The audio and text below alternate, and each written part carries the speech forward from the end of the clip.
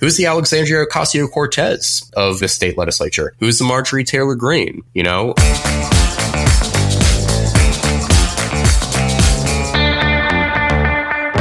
Welcome back to the Facts About PACs, the #1 PAC podcast in America. It's Adam Belmar and David Schill today for a great conversation with one of the up-and-comers in American political campaign analysis and prediction. Adam, Chaz Nuttycombe has been predicting the outcomes of state and national elections since he was 16 years old. In the 2022 midterms, Chaz eclipsed Larry Sabato and his crystal ball with the accuracy of his unique predictions. Which is incredibly impressive, David, especially when you consider that in 2023, the young Mr. Nuttycombe, while finishing his senior year at Virginia Tech, delivered 100% accurate predictions in every Virginia state legislative race. Adam, a slight departure from how you and I spent our senior year of college. Coming up in a minute, get to know the wunderkind that is Chaz Nuttycombe. And you'll get to hear the campaign insights for PAC managers about the races that we're all watching in 2024. The Facts About PACs podcast is produced especially for the members of the National Association of Business Political Action Committees. In every episode, we recap this week's NABPAC activities, share actionable intelligence and best practices, all while connecting the PAC community. Thanks, Adam. I was certainly interested in politics as a young man, but my technical expertise was limited to using my VHS recorder to make sure I had the X-Files every week. This is way, way beyond what I was working on in high school, and the national implications and the implications for our audience are kind of incredible. So I think it's so great that Chaz was generous with his time and talent and agreed to talk with us here today about the method and the madness of election prediction. Without any further ado, let's just bring him in right from the campus of Virginia Tech in beautiful Blacksburg, Virginia. Our guest, Chaz Nuttycombe. Chaz, welcome to the Facts About PACs podcast. Hey guys, thanks for having me on. Chaz, you were born in Hampton Roads. You were raised in Richmond, Virginia. And I'm sure everyone listening would love to know the story of when the political bug bit you. I think the first time I followed an election was the 2012 presidential election, because my father was very much following it. I didn't follow the primary, but just like the general election, you know, I didn't follow the Republican primary or anything. Actually, now that I kind of remember it, I think that was the first time I tried predicting an election. But I admit Romney winning the election. You and me both, brother. Yeah, but you were getting paid to do it. I was 13. Different. So different circumstance. But just started predicting the primaries in 2016 for fun. And I got into the state legislative stuff, which is my wheelhouse, in 2017 in my senior year of high school when, you know, the House of Delegates was up in Virginia. Because I mean, the funny thing was a lot of the national media thought the Virginia gubernatorial race was going to be close. It was like, oh, who's going to win? When, I mean, by August, I was already kind of seeing like, yeah, Northam is probably going to win this. And so, you know, I didn't really see many people trying to, you know, I saw people predicting the gubernatorial, lieutenant gubernatorial, attorney general race. I saw like 2 people trying to predict the House of Delegates. One goes by the pseudonym Opinion Haver on Twitter, or Heart Cook's Brain or something on Daily Kos. And then obviously the other one, very famous political prognosticator, Cook Political Report, Dave Wasserman, who, you know, I've looked up to over the years. And I ended up doing better than Dave, but I always like to, you know, put an asterisk since, I mean, Dave's kind of ratings were in September, and I did about as well, or maybe a little bit better than the other person. So, you know, that just kind of became my hobby. You know, in 2020, I started up C Analysis, my website. And yeah, I've been doing that for almost 4 years now over the course of college. Chaz, your website, and I love it, by the way, says the 2023 Virginia election was easy to predict. So first off, kudos on your confidence. That's awesome. You know, I think that the Vegas odds makers might pour a little bit with the word easy.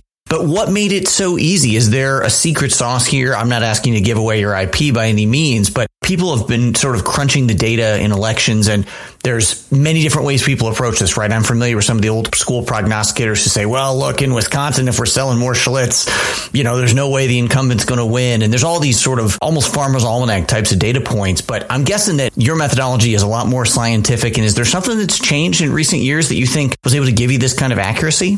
So we are mixed method. We're qualitative and quantitative. What the process is we have something called a base rating, and that just looks at the electoral data. That looks at, incumbency or lack thereof, so on and so forth, as just the kind of initial rating. This is what, based on pure partisanship, and that also does include the latest state legislative election result, is what that would generally output. I'm trying to follow the course of campaign, looking at campaign finance data.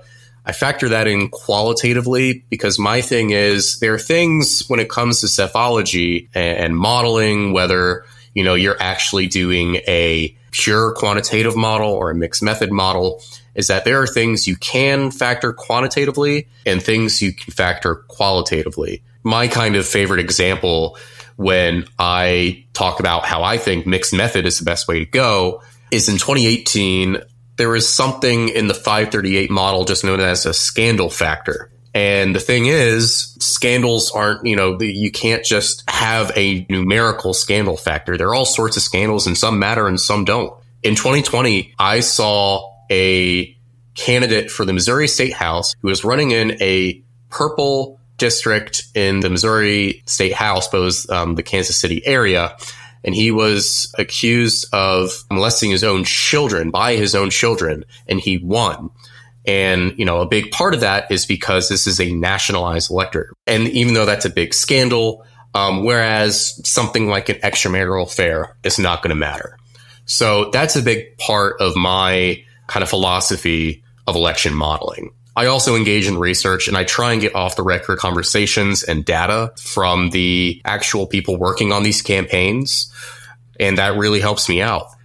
State legislative polling is almost non-existent when it comes to public state legislative polling. It's remarkable because these topics and this level of specificity are not normally the kinds of things that we would be talking about on this podcast. And no one is so naive as to not understand that at the local level, the vagaries and nasty elements of human behavior bear themselves out even in scandals for people who are running for elected office. But your approach is similar to that of other political professionals in that you have to really interpret and understand what's going on and have firsthand sourcing and conversations. And I think David Schild, it's clear of the savant nature of young Chaz at the local level as Dave Wasserman can from elections gone by. It's impressive stuff, and it portends a lot as we look at 2024.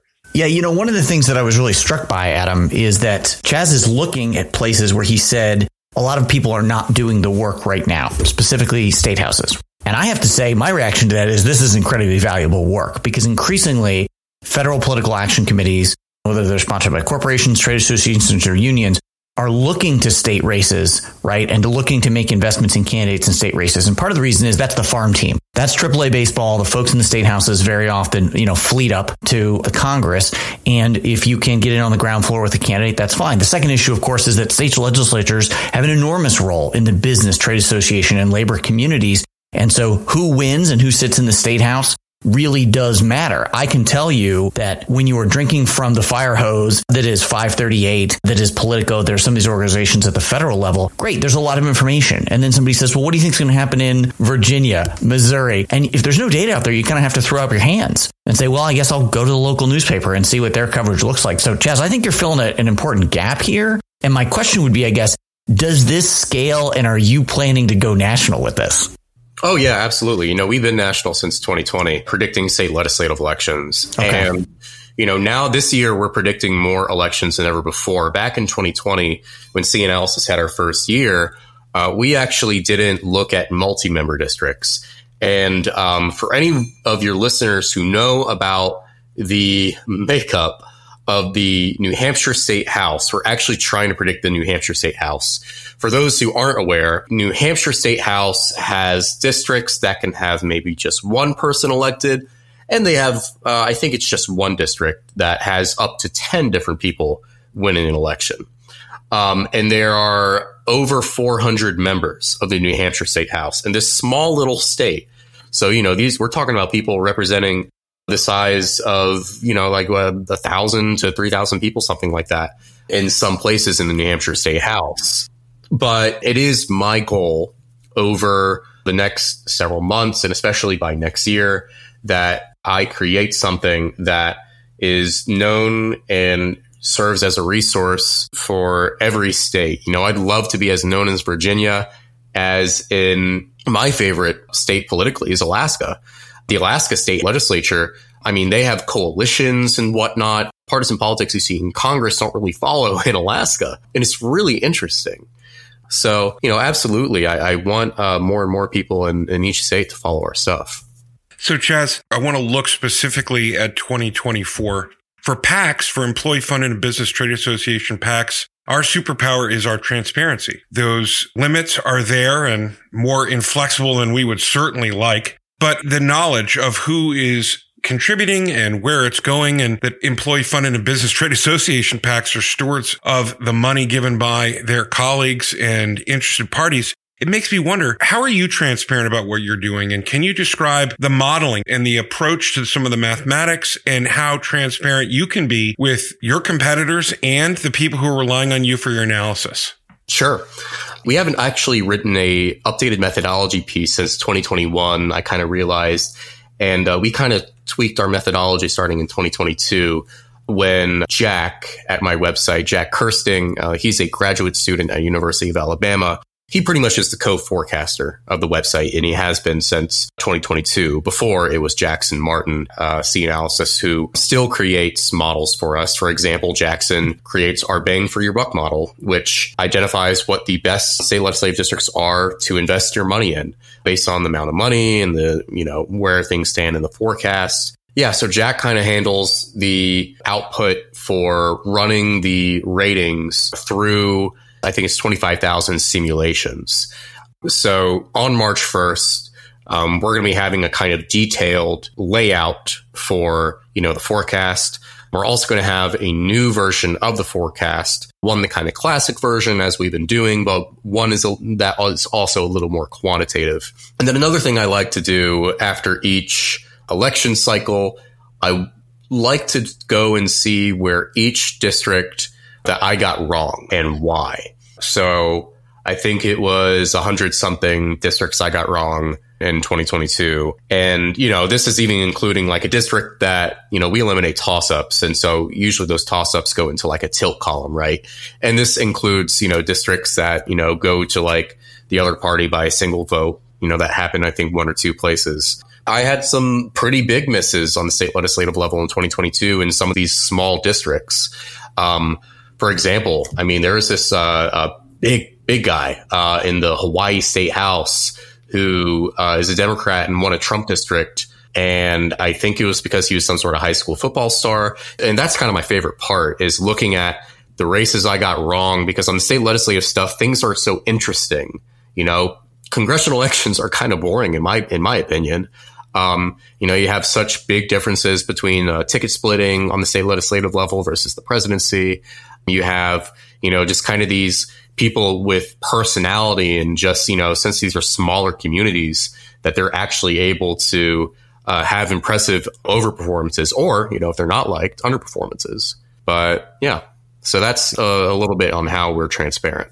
Chaz, this is fascinating, and I think it's so great that you're putting your research methodology forward. I want to go, first of all, good luck in Washington as someone who's going to admit when you did wrong and actually be introspective about it. That is not an inside the Beltway trait. Yeah, we can call that refreshing. That's going to be very refreshing. But I want to go back and do a little ad for C Analysis here about this bang for the buck model you mentioned. I want to be clear. This is at the state level in certain states, or this is across the state and federal level, because I can tell you that is a kind of analysis that I don't recall being in the fundraising community, right? Raising and spending PAC dollars, that I ever recall seeing somebody who looked at where will money actually make a difference. Any congressional fundraiser is going to tell you this $100 is the game-changing $100, right? That's what they're going to tell to a potential donor. But just expand on that a little bit. I mean, you've done this for every race in America? So we actually only look at the competitive chambers. Okay. So we're looking at the districts that are going to actually possibly determine a majority. So any competitive district that is in a competitive chamber is what we're looking at for the state legislative level. And so, that takes into the account the money that's already in the race based on cash on hand and spending. We look at that. We look at, obviously, the previous election results and what the tipping point was in the last election, and also what is the tipping point in the actual model. So that's some of the things that, go into it. I know that the 2022 methodology for the bang for your buck is on C Analysis. That's off the top of my head, some of the stuff that goes into it. And so Jackson Martin is the one that designs that. And, we're going to be working this next month in February on the 2024 version, but it really won't be until like the summer that we kind of have a fuller model because of the primaries, candidacy filing deadlines, etc. We do have like the big national one that looks at all the competitive state legislative chambers. We also have like the state level ones, right? So, here are the best districts to invest in this chamber or this state. Chaz, the tools and techniques that you and your team are working on clearly have many applications. I think our listeners would be really interested to know that even as you count down to your college graduation, you're working on a quite civically minded nonprofit model. Can you share your plan with everybody listening? Sure.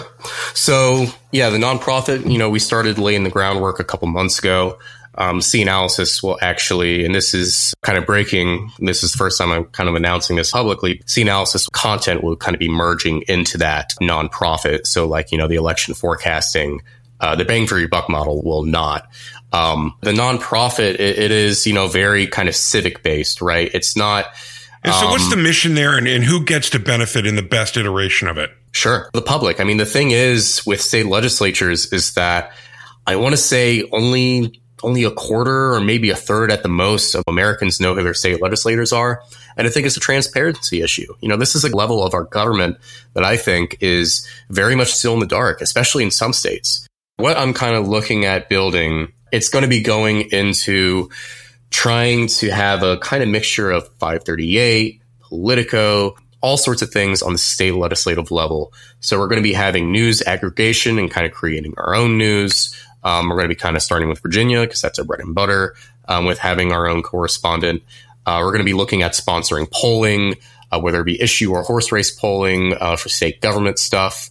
Having a polling aggregate that actually lets you filter by the partisan identification of the pollster, because that was a big thing in 2022, right? People were saying that, there's going to be this big red wave. And the reason why is because the polling averages are skewed toward the Republicans, because the Democratic pollsters after 2020, they tucked their tail between their legs and headed for the hills in 2022. Having a campaign finance database on the state legislative level, tracking bills and using those bills, calculating the actual ideology of state legislators, right? And this is something that hasn't really been done before in terms of an organization that does this. Who's the Alexandria Ocasio-Cortez of the state legislature? Who's the Marjorie Taylor Greene, or who is the Lisa Murkowski or Joe Manchin? And then trying to engage occasionally in research. First thing I think we're going to be actually looking at, and we're probably going to be looking at partnering with other groups or maybe even academics on this research projects that we want to do. The first one we want to try and figure out is what is the actual influence of campaign finance on the state legislative level? For example, campaign finance doesn't really matter in Connecticut or Maine because they have a public campaign finance system. Illinois, the Democrats always outraise the Republicans handily, and yet the Republicans have double-digit overperformances from the presidential level down to the state legislative. So that's a massive undertaking with just the sheer amount of districts. I did just come from my last class actually on the presidency to y'all. But let me turn this back to David Schill for just a minute, because as we wrap up this episode of the #1 PAC podcast in America, it is sort of our charge to find inventive thinkers, people who are looking at the world of campaign politics and breaking it down and trying to better understand what impacts the inputs have and what the outputs will be. And I think we build him correctly, David, as an up-and-comer. You're absolutely right, Adam. And he's doing something that is particularly valuable for our audience, right? Which is he's studying the impact of money, and he's looking at races that otherwise don't get national attention. And so I think obviously Chaz needs to be a regular guest as we go into the 2024 primary and general cycles, because so many of our listeners are like, this is the information that I need to turn around and give my CEO, my board, my union president. I got to get ahead of this information. Chaz, this is such a cool thing for you to have built and invented. Congratulations. I kind of look forward to the head-to-head here with Steve Kornacki and his khakis. I think you've got a really neat thing, a really unique thing. So we're excited to see where it goes, and I hope we can have you back to talk in more depth about what 2024 is shaping up to be. I appreciate it. I'll be happy to come on. Thank you guys for having me. And thanks to everyone for downloading and sharing our show. Subscribe and meet us right back here next week on the Facts About PACs podcast.